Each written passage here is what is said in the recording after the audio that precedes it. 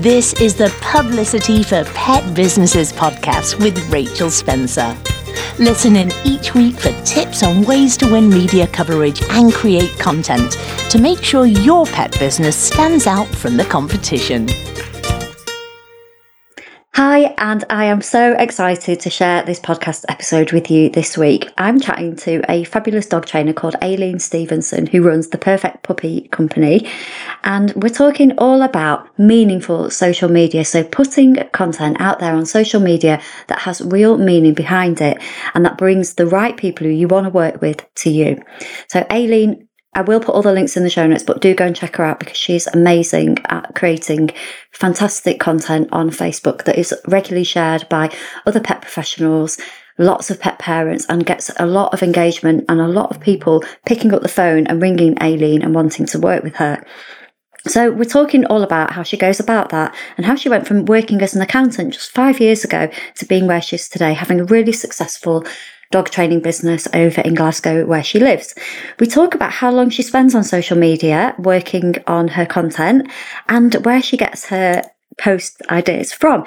And the good news is she doesn't spend loads and loads of time on social media. She doesn't have to, create loads of outlandish videos or anything really complicated. She simply works on stories that come into her head with clients who she's been working with and puts out brilliant educational content, which brings more lovely clients to her. We talk about why it's important for her to attract people who want to put in the effort, take the time and have the consistency with their training and how that impacts on her own marketing as well. You are going to learn so much from Aileen. I have honestly just loved recording this episode so much. So I'm going to hand over to her and to the main part of the show, but do let me know what you think and do definitely go and say hi to Aileen if you don't know her already and check out her brilliant work that she does. Now on for the main part of the episode.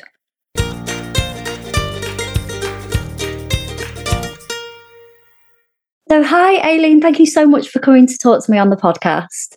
Thank you very much for inviting me. Oh no, it's really good to have you here. So first of all, can you tell us a little bit about you and what you do in your business? Yes, so I run the Perfect Puppy Company, which is a family dog training and behaviour business based in Glasgow. And I say just family dog training. I don't have any specialities in things like agility or sports or anything like that. I also have an interest in working with families with young children and expectant families to help them create good relationships between children and dogs. That's my little niche. What I really like to do. And I'm a Karen Pryor certified training partner, a member of the IMDT, and a family dog mediator as well. So that's my kind of area of interest is family dog training.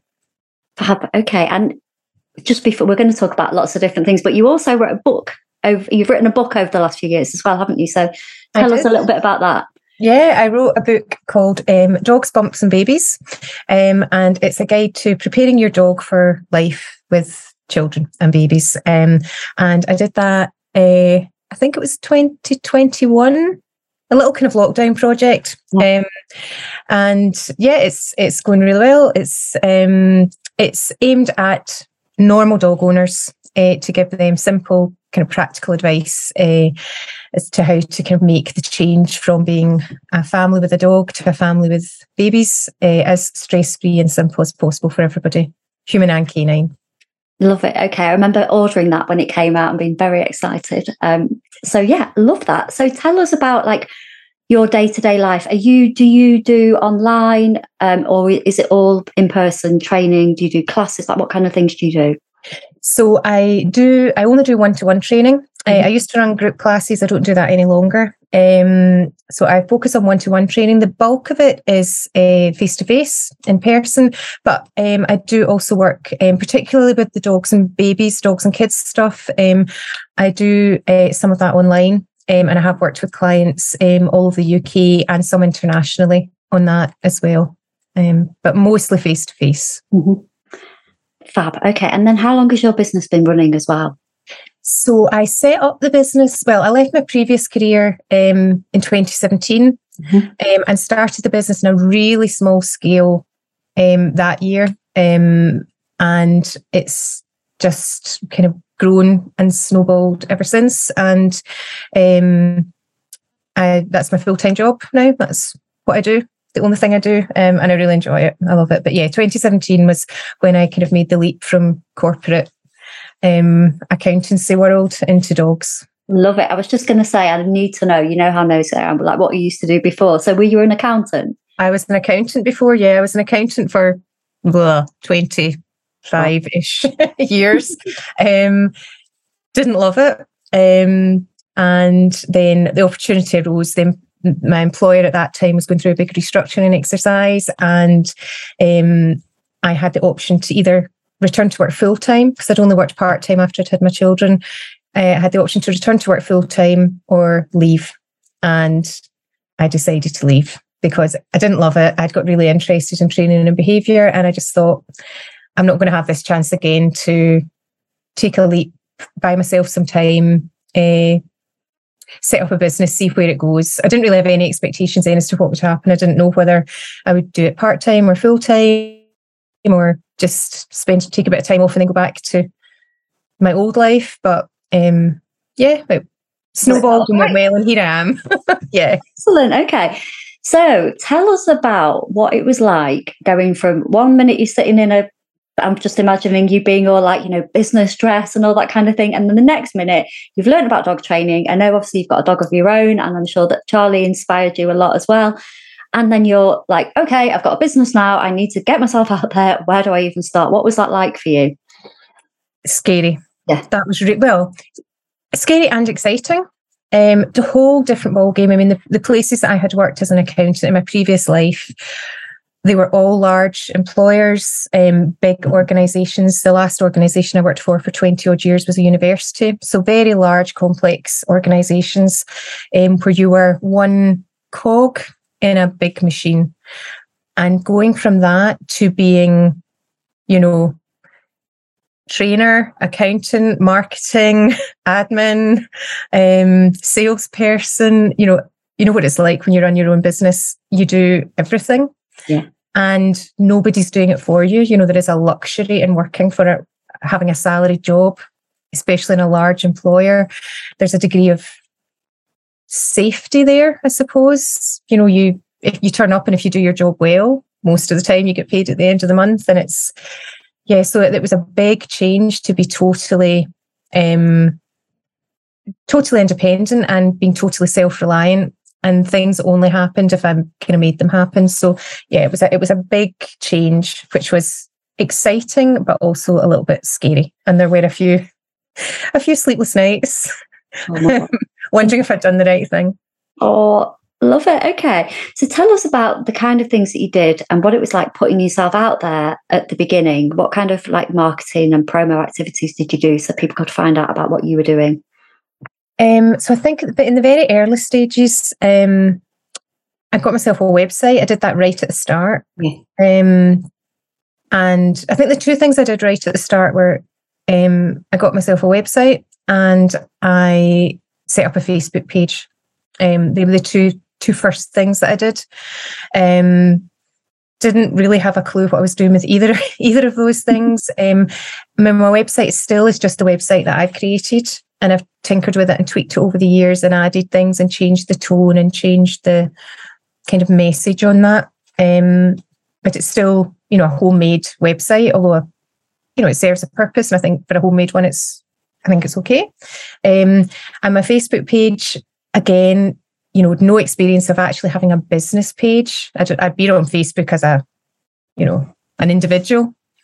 With a personal profile for a while, but no idea really what I was doing with running a business page. So basically I set it up, did a couple of little introductory posts and asked all my friends to like it.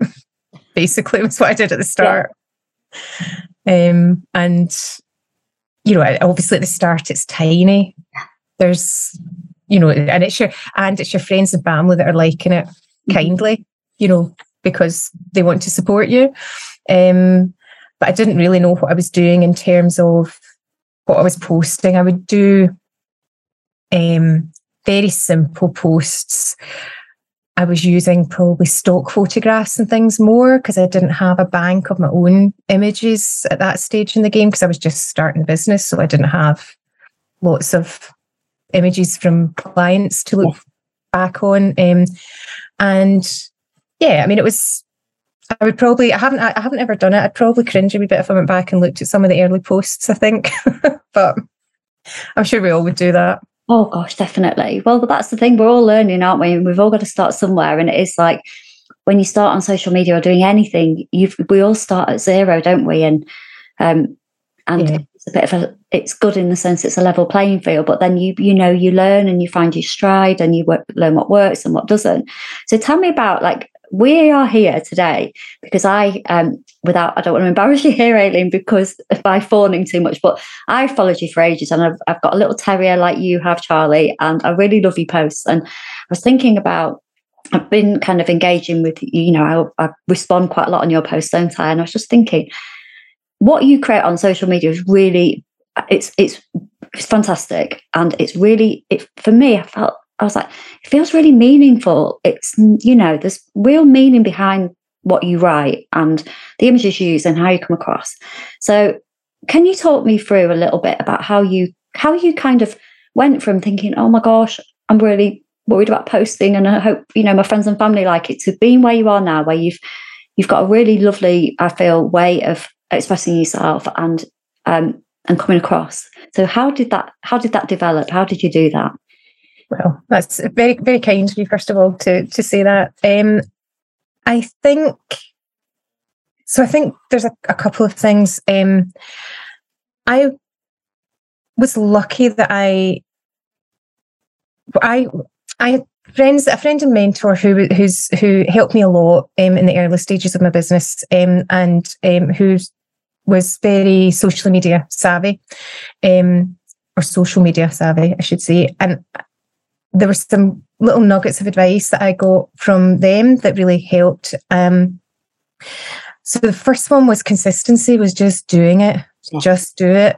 And I think I was maybe a little bit patchy about that at the start, but I think very quickly I realised that, because I think it gets discouraging at the start when you're maybe posting and you're not getting an awful lot of feedback, you're maybe not getting an awful lot of engagement, but it takes time to build that because of, and I don't pretend to really understand the Facebook algorithms, but what I think does make a difference is consistency. It's showing up, it's doing it. So I think forcing yourself to do it, I try to post every day if I can, but certainly about 5 days out of 7. And I think at the beginning, if you're putting that out there and it's kind of like tumbleweed and nothing much is happening, it's really easy to get discouraged and to stop. But I think for me, what made the difference was just doing it, just being consistent, putting stuff out there for a couple of reasons. One, you're building up a bank and a profile, and, it gets the odd like or the odd share or the odd comment. And that does feed into the Facebook kind of machine to begin to get your stuff shown to more people. But also I think just doing it every single day, it's like any other skill, you begin to get a little bit better at it. At the beginning I used to really struggle to think of what to write about or what people would be interested in. And I think just the discipline of trying to do it regularly, it begins to kind of gets the wheels turning and the juices flowing, to mix my metaphors, and you just begin to get more skilled at writing them and be thinking about what might make a good topic. Mm-hmm. The other thing I've tried to do is to not to put a letter, and this will sound a bit po-faced, and I don't mean it to, but to try and have a learning point in there or an point of education. It's not just, here's Charlie doing some recall training, or this is Benji for puppy, classes. I try to make it about, I might use that image and say, today I had a session with Charlie doing recall training, and then put in something maybe that will get people thinking, and I don't know what it could be about. Maybe we might talk about what equipment we're using, or distance from distractions, or some learning points. So it's not just a really bland, here's a picture of a cute dog doing some recall training, because there's a million of them out there and people don't engage with that stuff, I don't think. Mm-hmm. Yeah, I think that's the whole, when we were chatting earlier about the whole meaningful thing, because it does have meaning. And even if, like, I'm in Newcastle, you're in Glasgow, but I read your post and I'm like, yeah, that I can make, I can relate to that, whether it's the dog sleeping on the bed or the recall training, or the, I read one that you did a few days ago about the dogs in the park and, having that recall so your dog doesn't run over and upset another dog. And that's obviously a really important message. So it's about kind of creating that meaningful content. And I guess from hearing what you say, having that, it's a little bit like news sense, isn't it? When you're a journalist, where you think, okay, I know that this thing that is happening right now with this client or with Charlie could be a helpful story. It's got meaning behind it. And then translating that into, sitting at your computer or on your phone, writing it down and turning it into a post. So I know I've just kind of assumed that, but I kind of have news sense, and as a journalist, and I will go through the day and things will happen. I'll think, okay, that could work as a social media post. Do you feel like you think like that? Yeah, I think quite often the things that I write about are maybe things that come up in conversation with clients, or things that a client will say to me, and I'll think, okay, actually, you're the third person this week that's mentioned that. Yes. So this is obviously a thing with people, or a client will say something that I think is quite perceptive, and I'll think, okay, I'll kind of file it away and think that might make an interesting post. Because I think maybe this is, slightly veering off topic. The person I write for is the dog owner, client, or potential client. It's not other trainers. It's not, because I like discussing stuff with other trainers, but they're not who my Facebook posts are particularly aimed at, because they know all this stuff already. So the person that I'm trying to communicate with is definitely the normal dog owner. Yeah. Because what my kind of thing is, the thing I really want to try and do is to help people understand their dogs a little bit more. Yeah. And to maybe their understanding of their dog, why they're doing it, why their dog's doing the behaviour they're doing, and trying to maybe get them to see things in a slightly different way from the old school traditional obedience-based approach, which is, I think, very limiting and a bit outdated. And that's not my style of training. That's not what kind of floats my boat and what interests me and what I think most dog owners need. So the message I'm trying to get across is to try and communicate to people, to create a bit of empathy and a bit of understanding for their dogs, that they're not just robotic little creatures that are put here for their, amusement. Yeah. To help them maybe think out the box a little bit in terms of, and this stuff won't be new to many trainers, but it is new to lots of, owners. So, for example, I haven't published it yet, but I'm working on a post at the moment, which is about, I've had 2 clients this week say to me, I wish I hadn't spent so much time teaching things like sits and downs in puppyhood. And actually what the dog needed was, the ability to settle, the ability to kind of ignore other stuff around them. Mm-hmm. And so sometimes that's where inspiration comes from, isn't it? Just 2 different people say the same thing, and it makes you think, oh, so if you both think that, there's probably lots of other people that think that as well. Yeah. And that might make a good, interesting post, about what is important to teach your puppy, mm-hmm. and what's maybe less important. Yeah. So yeah, it's about having those eyes and ears going all the time then, isn't it? It is like news sense, isn't it? And being relatable and also that comes from a place of you wanting, you've mentioned there that your kind of mission is to help people understand the dogs better, help people see things differently, to move away from the old fashioned way of training. But what you're doing there, it is tying back to your mission, isn't it? Because that's what you want to do. And yes, that person might become a client, they might not, they might be hundreds of miles away like I am. But it's creating valuable content all the time, and it's meaningful, and that's what it's all about, isn't it? And I just love that, because we've got so many different. We're constantly being told about all the different things that we need to do, and we've got pillars and templates and all these different things. But actually, sometimes just telling stories or sharing your thoughts or something that happened, it can be really simple, can't it? I remember doing a podcast with an email marketing guy called Kennedy. And he does daily emails, and he said when he's stuck through this idea for a daily email, he just thinks about like the most interesting thing that happened the day before and just writes about that. And it is about stories, isn't it? And and actually it can be quite simple, can't it? Like, I imagine your social media planning, I'm sure you've probably have got things that you use every week, or you might have like, a Tuesday tip or whatever, but what's your social media planning like? Is it quite straightforward? Well, I don't do things like kind of regular slots like Tuesday tip or throwbacks or any of these things. Yeah. I must admit, maybe I shouldn't admit this. No, go on, do it. on a podcast talking about social media, I don't really plan it. I have to. Well, no, that's true. I don't really plan it. Yeah. I have to say. I tend to do a week in advance. Yeah. So I tend to maybe at the weekend. Or the tail end of the week, when I've got a little bit more time, maybe look through my kind of photos and videos and things that I've taken from the week before, thought about what was I doing in those sessions, what might be interesting for people. If I've got a really, great photograph or a nice piece of video, what could I build around that? Mm-hmm. And I tend to kind of schedule the bulk of the week ahead so that I tend not to do it on a kind of daily basis. Yeah. So I might do, take a couple hours, do 4 or 5 at a time and schedule them.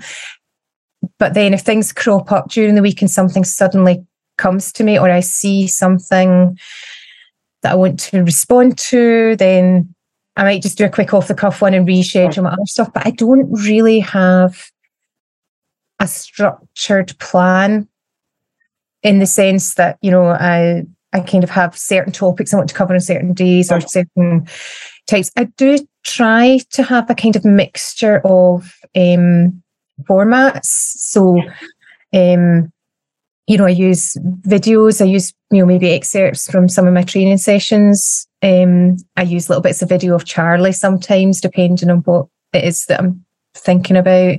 I use still images. I also use posts and stories, which I think help. And I also do some posts, excuse me, which are kind of, maybe just a little slogan or a phrase or a piece of text that I have a little template for that, that's got my logo, my brand colours with my logo and my brand font and all that stuff.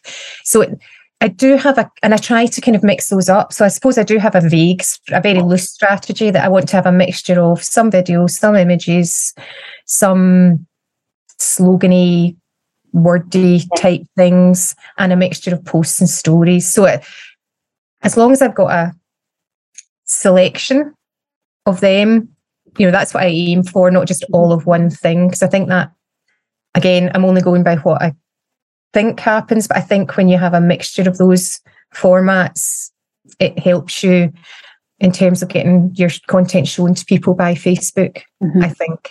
But as I say, I'm not an expert in the Facebook algorithm at all. Yeah. Well, no, I love that actually, that you're because one of the things I was going to say is, are you a planner or a winger? And it's, you're kind of you do a week ahead, but it's not like really religiously, I will do this certain thing on a certain day. And like what you said about the things that just happen in the moment, sometimes you just do have to share things that happen in the moment, don't you? And that's and sometimes it's funny, I find it really, really hard to predict what posts will fly and which ones kind of are just maybe more get normal kind of traction. Because sometimes I think there's some posts that you just start typing. I mean, maybe it's the same. I'm sure it's the same probably as a journalist, that sometimes you just get an idea and it just flows straight from your head onto the page, and you do very little editing and you just press the button and it goes. And other things, you have to mull over and think about and redraft. And sometimes those off the cuff ones just go. You know, I've had posts, a couple that I've maybe done late at night. It's obviously stuff that's been in my head, and I just go on and do something really quick and schedule it for the next morning, and it just, you know, it goes really well. So I think sometimes there's probably an argument for not tinkering too much sometimes. And if you've got a good idea that just flows, just post it and see what happens. Definitely. Yeah, there is a podcast called Just Bloody Post It with this lovely lady called Helen Perry. I love her stuff. And she's, the clue's in the name, isn't it? Just post it and stop overthinking things. But yeah, I'm with you on the whole writing thing. When something's in your head and you just want to share it there and then, I have, like, my social media is does not compare anywhere near like the kind of traction that you get. But I do find the ones where you literally just go, I've just had this call and blah, blah, blah. And just bash it out and get it out there. They do really well. And also sometimes when I once did this post on LinkedIn about, I know that you know me, Aileen, as we're chatting, obviously we're on a podcast, so you're only hearing the audio. But, you know, me and Aileen, we've known each other for a few years now. But so I'm like 46. And I did this post once on LinkedIn, right, about putting crisps in a sandwich. And like, not a lot of 46-year-olds post on LinkedIn about putting crisps in a sandwich, but that went, it was crazy. Like, it was so bizarre. But I was on the train and I thought, can I put my crisps in my sandwich? And I put this daft post on LinkedIn. And yeah, sometimes you just, and that's the other thing. The other good thing about just what's in your head and putting that out there, you know, it's only your thoughts. Nobody else can replicate your thoughts, can they? Like, yeah, I think that's really, really important for social media, and it's something that I think that's been a big learning point for me over the years. Is so there's two things there. You mentioned earlier things like templates, you know, and there are a lot of people out there who will do, you know, you can kind of buy templated posts with different topics and things, you know, and I've never bought any of them. I'm not a huge fan of them, I have to say, because I've seen what happens sometimes where people think other people have copied them, and actually it's just that they've both bought the same pack of templates and they've not changed an awful lot about them. And I also, you know, I've heard other colleagues talking about hiring like virtual assistants and people to do their social media for them. But for me, I think what makes, and this is only my opinion, and it is, you know, I think what makes good social media is when you know that that's that person talking. Yeah. You can tell their tone, their voice, and it's, and sometimes, and these off the cuff things like you with your crisp sandwich, which is awesome, by the way, although it has to be cheese and onion crisps. That's the best crisp sandwich. But I think that's what people respond to, that because it's you. It's they're learning about you. You know, you've got to be seen in your social media, I think. You know, I think it's one thing. I think a lot of, I mean, obviously it's predominantly dog trainers that I kind of see on my Facebook feed, but I think that's one thing that a lot of people don't do is you look at their page and I have no clue who they are. Yeah. Don't know who they are. Don't know if it's a man or a woman or, you know, anything about them. And it could be that actually I do know that person through some other route, but because they're totally invisible on their page, there's no pictures of them, there's no video of them, we don't know anything about their life. I mean, I sometimes do just daft little things, maybe with me and Charlie, or, you know, a little bit about our walk. Yeah. And there's maybe, I mean, I like to still put in a learning point. So for example, like you've probably seen these posts, but it's every so often I'll do a post of, you know, talking about how Charlie's idea of a walk is not really to walk, it's to stand in one place and dig a hole for 20 minutes, you know, or snuffle about hunting for a mouse for 20 minutes in the undergrowth. And I'll do a little post on that, maybe Charlie and I standing in a field, you know, while he's digging a hole. But people, I think they like that. So that, yes, there's a learning point in there about letting your dog do what they want to do and sniff and all that stuff. But they also get to see me and my dog, and it's, I am not a kind of put yourself out there person. That doesn't come naturally to me. I'm not an extroverted person or a person who wants to be the centre of attention. I find that very, you know, challenging in group situations. I don't really want to be the person that everybody's looking at. But I think if you're putting your business out there, you've got to show people who you are. And things like, you know, what, you know, can I put crisps in my sandwich? It lets people see you, a bit of your personality, a bit of your humour.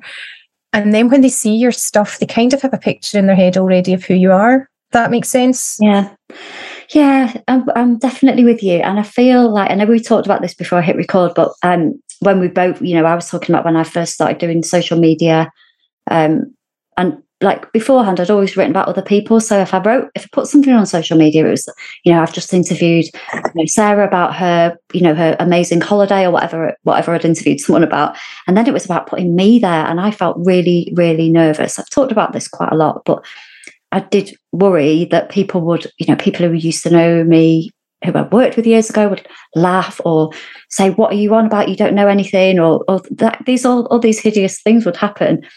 And at first, I would feel really uncomfortable putting a photo of me up or sharing an opinion. But in time, you build that up, don't you?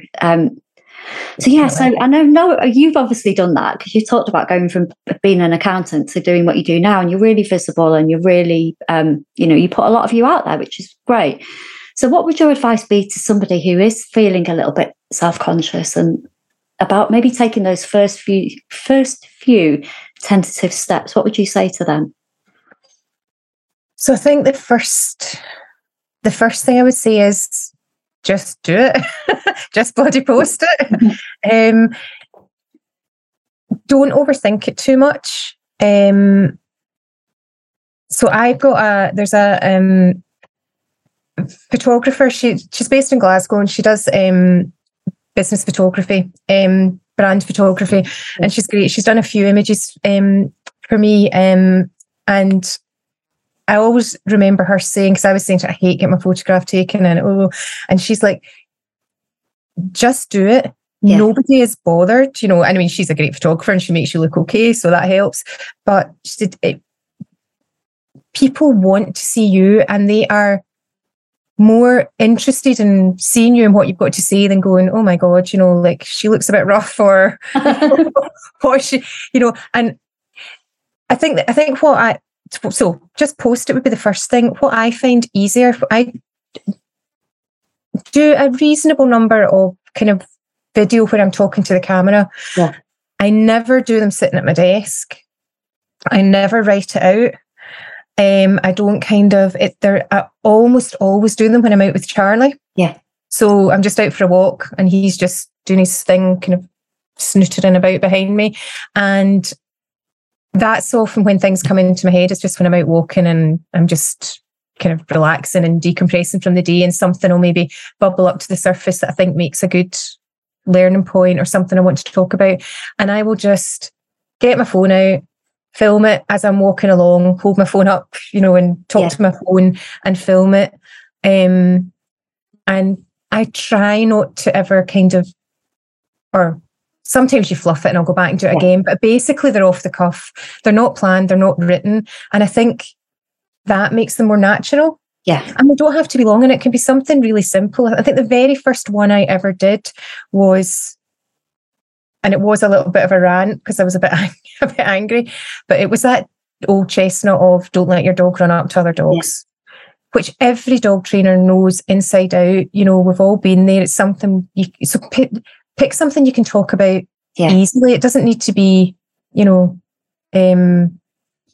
anything hugely complex, especially if you're just easing into it. So I would say don't overthink it. Do it, but don't overthink it. Do it in a natural way. You don't need to don't make it all stiff, with your tripod set up and, your sort of script in front of you and your makeup all on, or if you wear makeup, and, just pick up your phone and walk along and talk to it the way you might talk to somebody that's beside you. That's what I did at the start anyway, and what I still do now. I just kind of, an idea will pop into my head and I'll just pick up my phone and video it. Yeah, I love that. But the other thing that you said earlier, which I think is also really important, is to remember that you are not talking to other dog trainers, or in my case, other journalists. You are talking to people who need to know about how to train the dog, or who, in my case, who need to, feel a bit more comfortable marketing the business. Absolutely. I think that's so important. It's not, I am not, when I'm posting on my page and when I'm videos or blogs or anything like that, they're not aimed at other professionals. If they like them, then that's fantastic. If they see value in them, then that's always lovely, because it's nice to get feedback from your peers and your colleagues, and that's great. But that's not who I'm writing for or who I'm talking to. I'm talking to the people who might be my clients, and who either are my clients or who might be my clients at some point in the future, or who are people who are like those people. So normal dog owners. And I think sometimes dog trainers forget what it's like to be a normal dog owner. Yeah. Who doesn't have a lot of this knowledge. So I was out with a client yesterday, and we were talking about the importance of letting her dog sniff. And we were just talking about, a dog's sense of smell and what they can perceive and the information they get from it and why it's so important. And she knew that dogs like to sniff, but she didn't know anything about all the kind of the wider picture and how important it is for a dog. And I think it's things like that, sometimes there's things you just take for granted. You think, well, everybody knows that.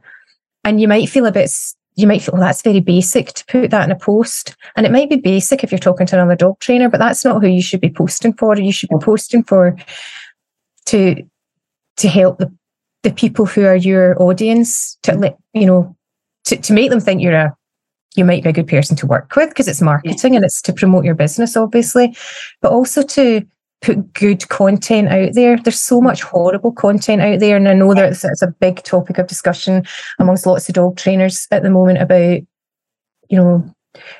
the amount of coverage and reach that other styles of training are getting at the moment.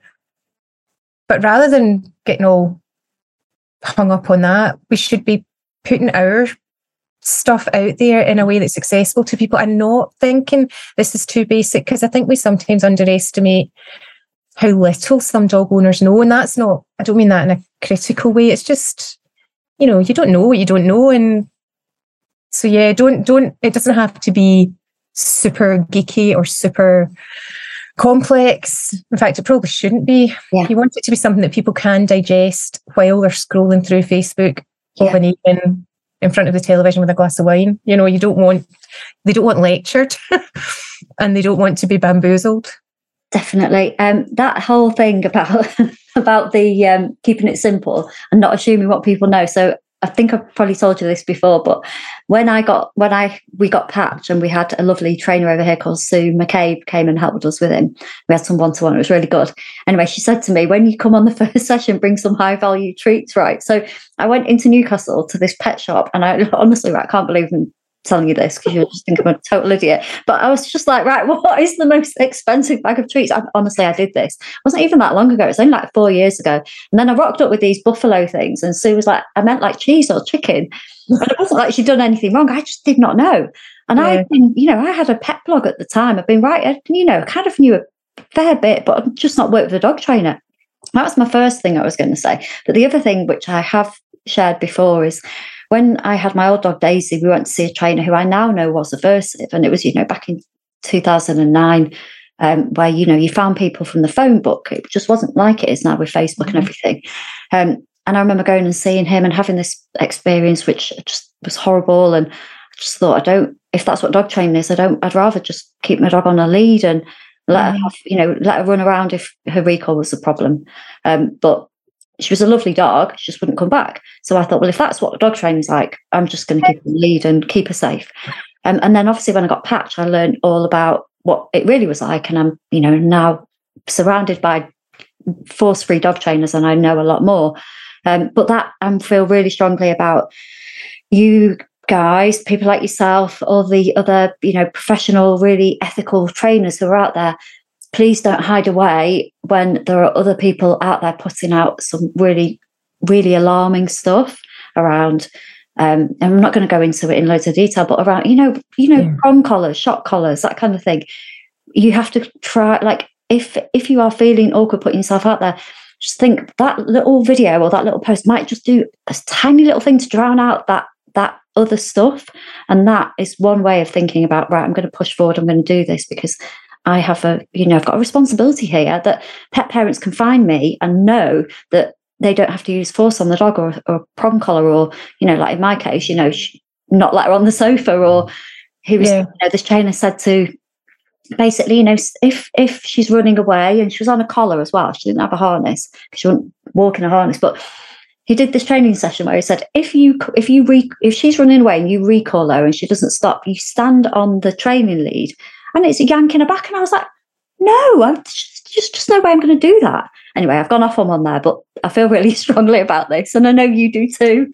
Yeah, and I think that's an important point as well, because one thing that I've heard a number of owners say is, first thing they'll say is, if you talk to them maybe about in the course of discussions, you talk to them about different methods of training and making sure, they'll say, but are you still, people don't do that still, do they? They do. Yeah. So people aren't, some owners aren't aware that still goes on, and other owners, when you actually, I've had owners come to me and say, a number of owners who've maybe had been in a similar position to you, they've been to somebody, taken them at face value, thought, they've got good recommendations, they've got a space, I'll go to them, and have then been asked to do things that made them very uncomfortable to their dogs, and have subsequently looked for a different way. Yeah.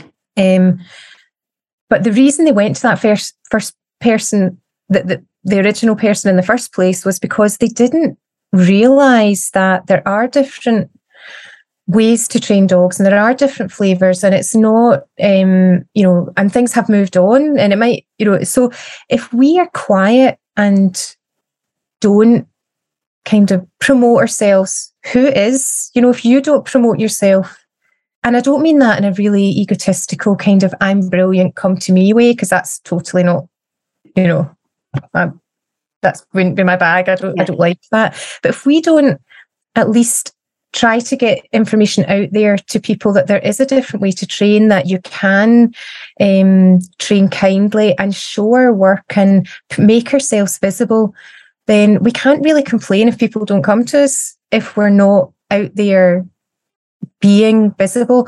And I think it's also really important. I will say in my posts that I don't use fear. Now, so I put up a post yesterday of a fantastic German Shepherd that I've been working with, who's an absolute dream, and he's gone from quite anxious to much more relaxed, and he's been a joy to work with. And in that post I did say, this has been done with no fear, no force, no coercion, no punishment. But so I'm happy to say what I do, and that I don't use these things. I don't like to go on and bash. Yeah. And be negative. I might say, so I did a post a few weeks ago about slip leads, just saying that I think they had no place in training and why they work and what the alternatives are and that kind of thing, which was a little bit unusual for me, because I don't tend to do I don't like these posts. I tend to do, this is how we've achieved this post. And I think there's a slight, people are very clear about my style of training, but I don't think you basing your media content around the things you don't like and simply slagging off other people is I think it's a bit off-putting for the public, probably. I don't like that. I don't think I don't think it creates the right impression if all you're doing is kind of slagging off other people, whether you agree with them or not. Yeah, I'm on the same page with you there about kind of. And even with, I know we've talked about this before, haven't we, on calls, but with TV shows, like you might see something on a TV show and you might want to go absolutely bananas about what's just happened. But actually, I think if you watched that TV show, you'd put a take on it where it would be, you're educating and you're talking about how you would have perhaps worked in that situation, rather than bashing other people, because I think, like you say, it just doesn't create a great impression, does it? And you're doing great. There'll be stuff that you're making happen in your business that can really help you shine. And being dragged down with being negative about other people is just, that's taking that away from you, isn't it? Mm-hmm. I wanted to ask you, I know we touched on this before I hit record as well a little bit, but you've got these posts, they really connect with people, they're really meaningful. You don't have like really strong, you're not like selly. And we talked about it before, didn't we, about, you don't have to be selly, do you, to to make people ring you up and say, I want to work with you? Yeah, you don't. I'm not comfortable with that kind of, and I know it works really well for some people, but I find some of the silly posts, I just, yeah, you can tell by the way I'm responding to this question. It just makes my insides kind of flip over a wee bit. I think that's the other point about having a kind of an authentic voice, if you want to call it that, and being yourself and showing yourself and promoting it.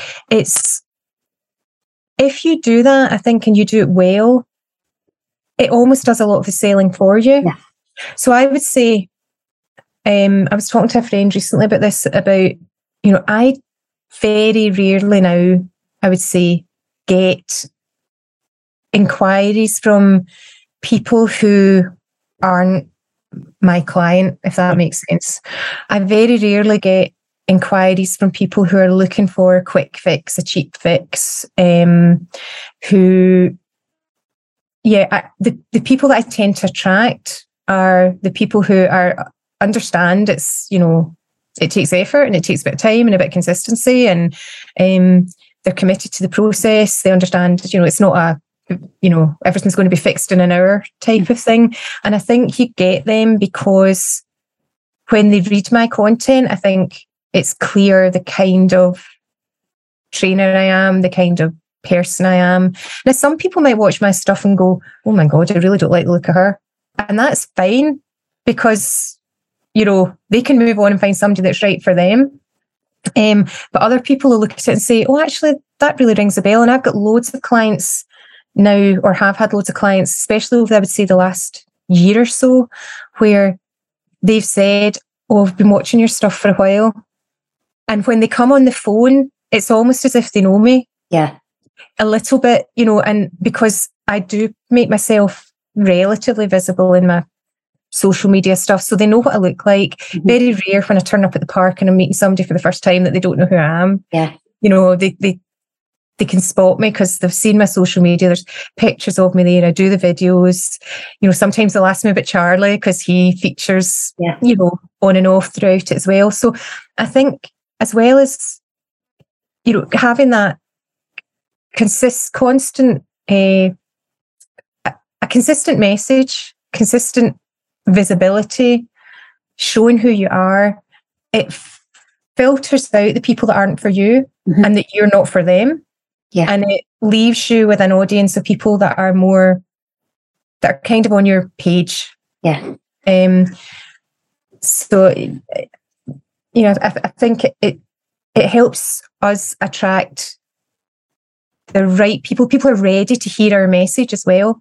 There's no point somebody phoning me up who's really still wanting to do the whole dominance, robotic obedience thing, because I'm not the right trainer for them. Yeah. So being consistent, getting our message out there in a positive way, upbeat way, it just helps us reach the people that are ready to, work in the way that we want to work.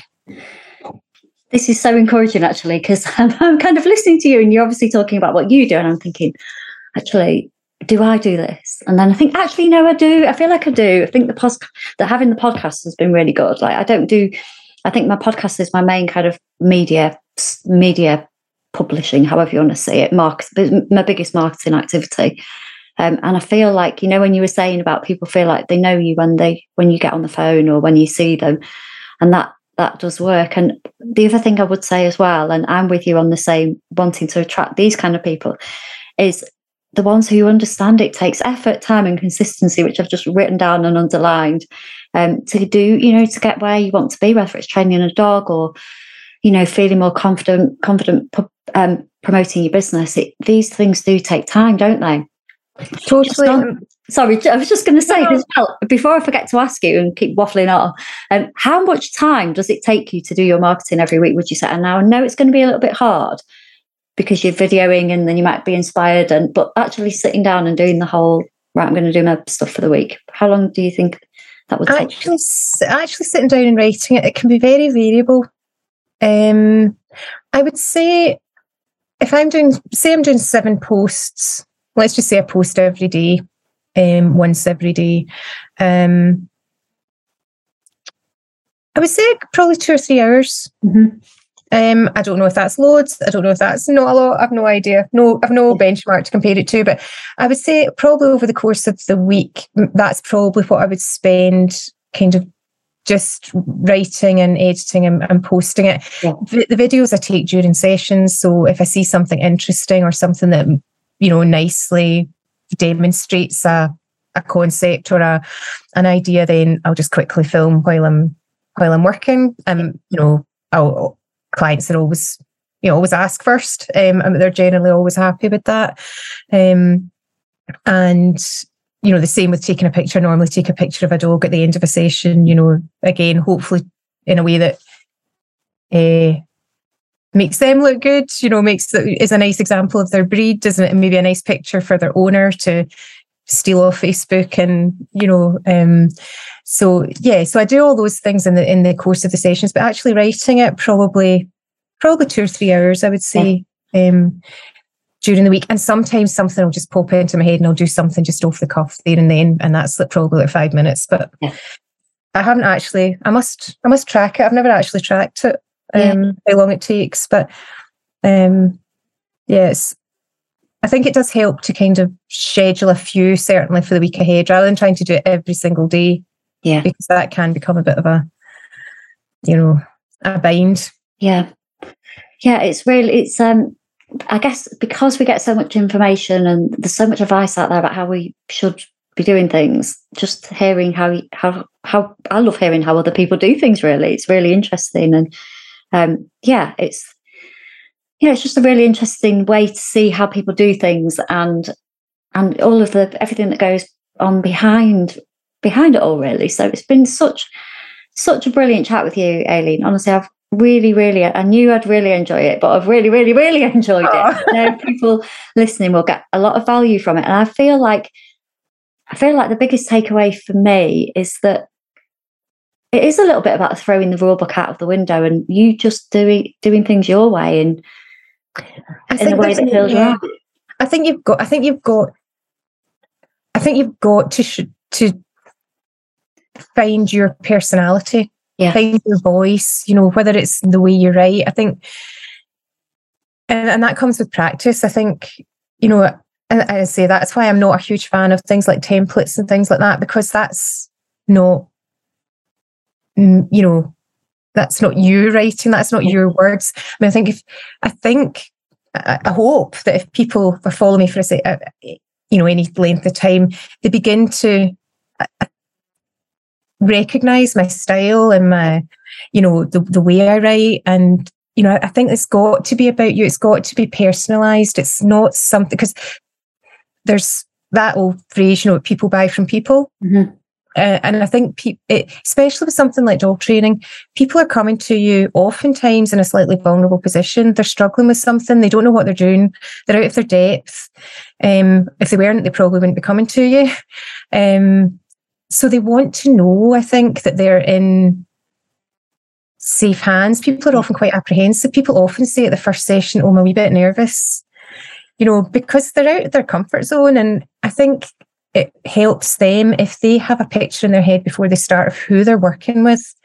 Am I going to like this person? Because you are in a vulnerable position. It's not like, you're getting a plumber or a, I don't know, gardener or something. You're getting somebody who's talking to you about relationships and emotions, and people are often feeling vulnerable and a bit maybe that they've failed in some way. And I think it makes life so much easier for them to make that leap to call somebody or to turn up for the first session if they have a feel for the kind of person they're working with. And I think that's why you've got to do your own stuff. I would say you've got to make yourself visible. You've got to create your own content that says what you're about and not just share other people's. Shares are lovely, and when people share your stuff, it's really nice, but you can't just rely, if people are thinking about how do I build my own business, you can't build your own business sharing other people's stuff. And it's another reason I very, very, very rarely use things like stock images, because you can tell Yeah. You know, I mean, I used one stock image recently because I did a post on Extend Flexi Leads, and I didn't have a picture of a dog in a Flexi Lead because I don't, use them in training. So I had to use a stock image for that. But all the images I use are either my dog or their clients' dogs, or they're pictures I've taken out on walks or at the park where I work, or because I want to create that real thing, because I think that's what people respond to. I think people can spot templates and kind of, pre-packaged stuff they can spot that a mile away, I think. Yeah. And it doesn't make you any different from every other dog trainer who's also kind of using the same format or the same template, Yeah, it's that connection, isn't it? And I think with, with prompts, I know you know this anyway because we've worked together, but like I do planning sessions with my clients because I think sometimes you've got that blank page and or you might just want to come along and get inspired, and I will give prompts like we're chatting in October, November, it's bonfire night, this is something that you can be talking about, and I think a prompt is one thing because everyone's going to have a different interpretation or story around it. Christmas, for example, I might have a Christmas story that's completely different to yours and vice versa. And, or like I might have a funny story about Daisy nicking someone's Christmas dinner and I might share that story because that's yours, isn't it? So you've got the prompt and then you kind of make it your own, like they say on the X Factor. And yeah, I think there is value in being inspired, but you have to put your own stamp on it and make it your own. Definitely. I think, there's a huge difference between being inspired by somebody or by something you've read and taking that away and kind of maybe, letting it percolate and mulling over it and seeing what you think about that and kind of putting your own spin on it. And because none of us are doing anything,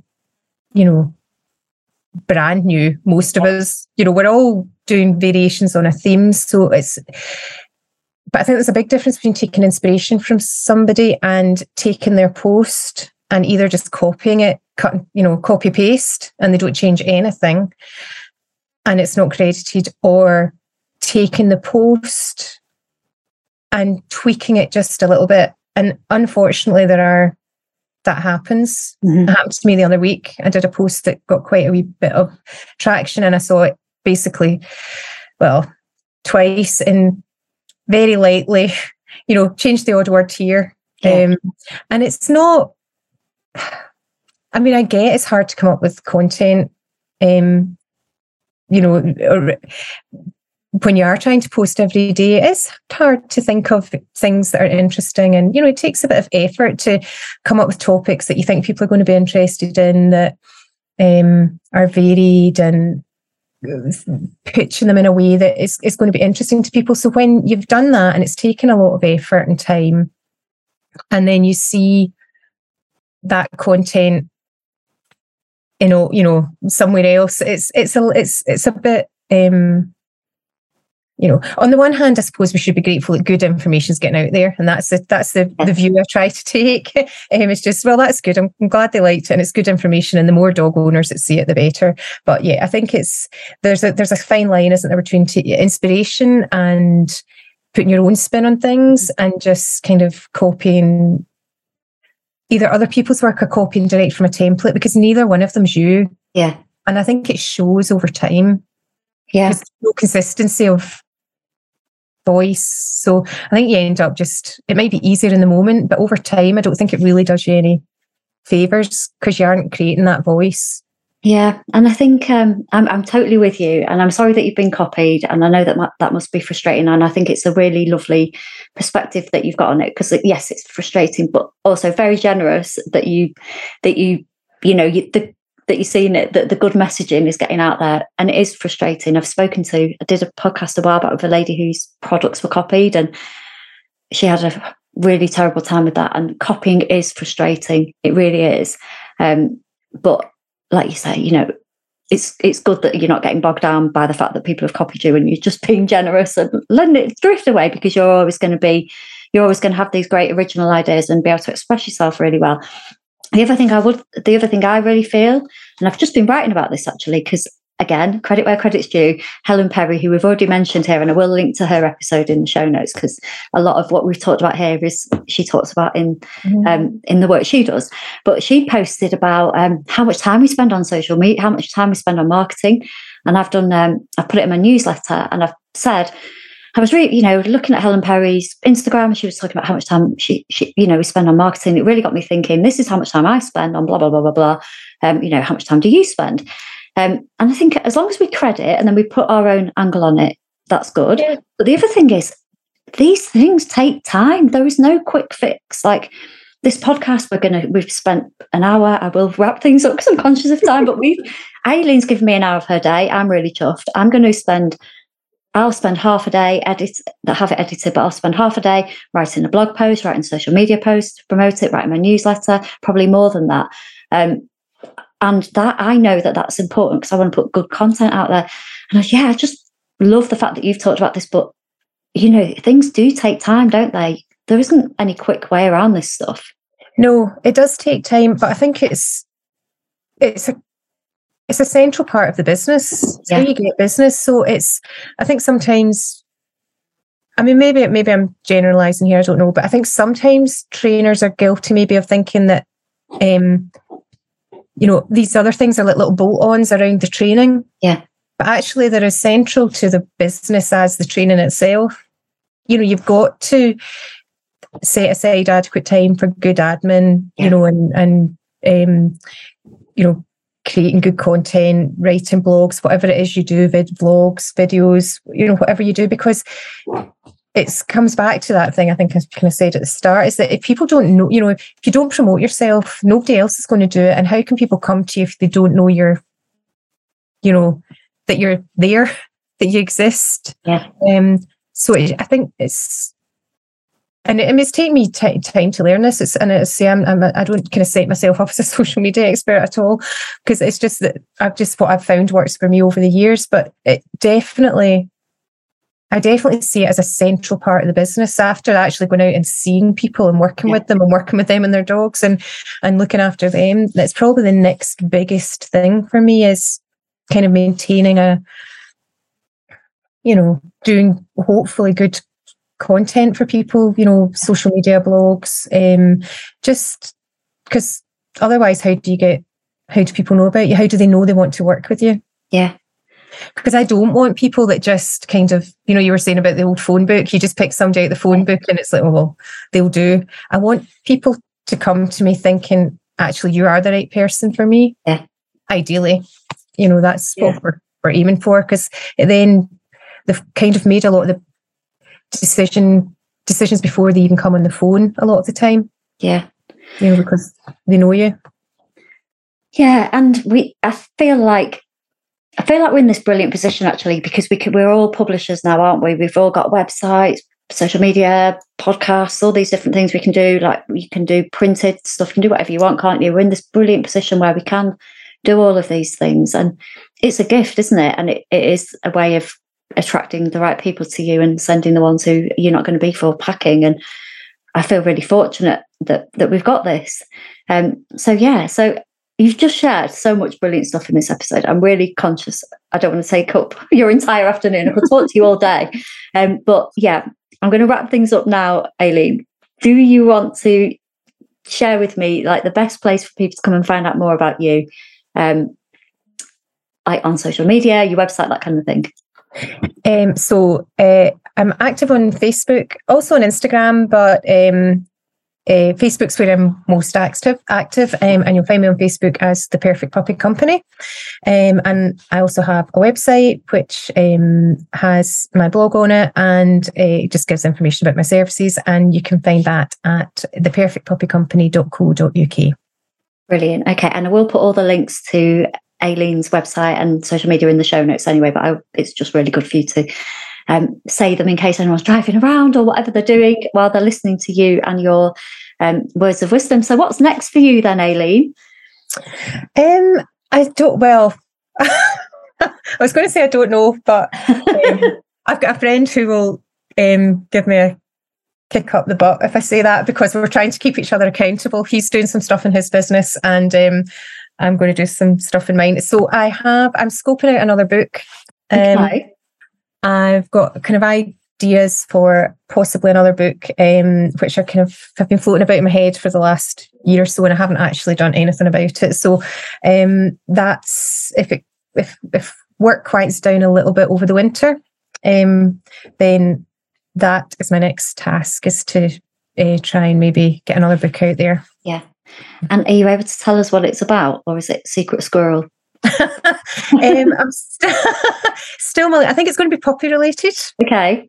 But not a traditional how to train your puppy book. Yeah. I'm still kind of feeling I've got a few different ideas about what it might be, but there's loads and loads of good puppy training books out there, so it's not going to be your how to teach your puppy to sit and lie down and all that stuff, but it might be looking at it from the thing that I like to do, which is understanding your dog and that they are a dog and allowing them to be a dog while also training them. That's what's floating about in there at the moment. But hopefully maybe in 2022 there'll be a 2023. God, there'll be another book. Excellent. Okay. Well, thank you. That is a brilliant thing to end on. It's been absolutely brilliant having you on the show. Thanks so much. And I look forward to seeing your awesome social media post very soon. No pressure, eh? No, it's been a pleasure. Thanks so much. Thank you for listening to the Publicity for Pet Businesses podcast. For more free resources and ways to promote yourself as a pet entrepreneur, visit www.publicityforpetbusinesses.co.uk.